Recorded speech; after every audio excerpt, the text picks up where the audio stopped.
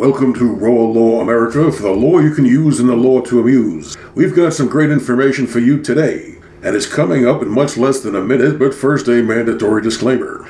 This podcast is for general information only, and is not specific legal advice for your situation. For that, you need an experienced attorney in your jurisdiction. Your listening to this podcast is your agreement and acknowledgement that no attorney-client relationship is established thereby. For 40 years in New York, I've been representing regular guys, business guys, and top-level wise guys, so this ain't my first rodeo. So saddle up and come along for today's ride. Greetings and welcome to Raw Law episode 63, Good for the Goose, where we get into the meat of the matter, and that matter is the New York City new law concerning everybody's gourmet favorite nosh, pâté de foie gras, or as it is more commonly known as fancy schmancy goose liver paste. Expensive stuff for sophisticated palates. Us regular dudes is satisfied with liverwurst. But it seems that the politicians, who are perpetually declaring war on the restaurant industry, except when they're dining out on the arm because they're politicians, they don't like the way that pâté is put together. Your basic goose, or sometimes duck, is force-fed to enlarge the liver, and then at the right moment the liver is taken from said goose or duck, who then no longer has to be fed anything because they are a cooked goose or a dead duck. Cruelty in the name of cuisine.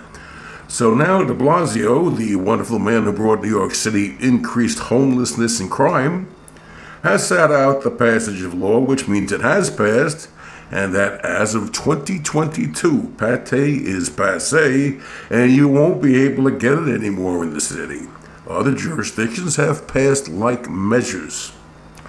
Forget the fact that the few farms in New York producing pâté will be served up empty in 2022. Forget the fact that it's going to take a bite out of the higher-end restaurants' income. Forget the fact that hundreds of people are going to go on a dole once the duck and goose is saved.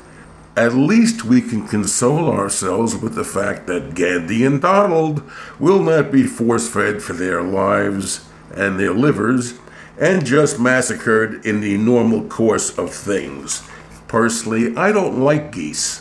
They squawk a lot and they're full of shit.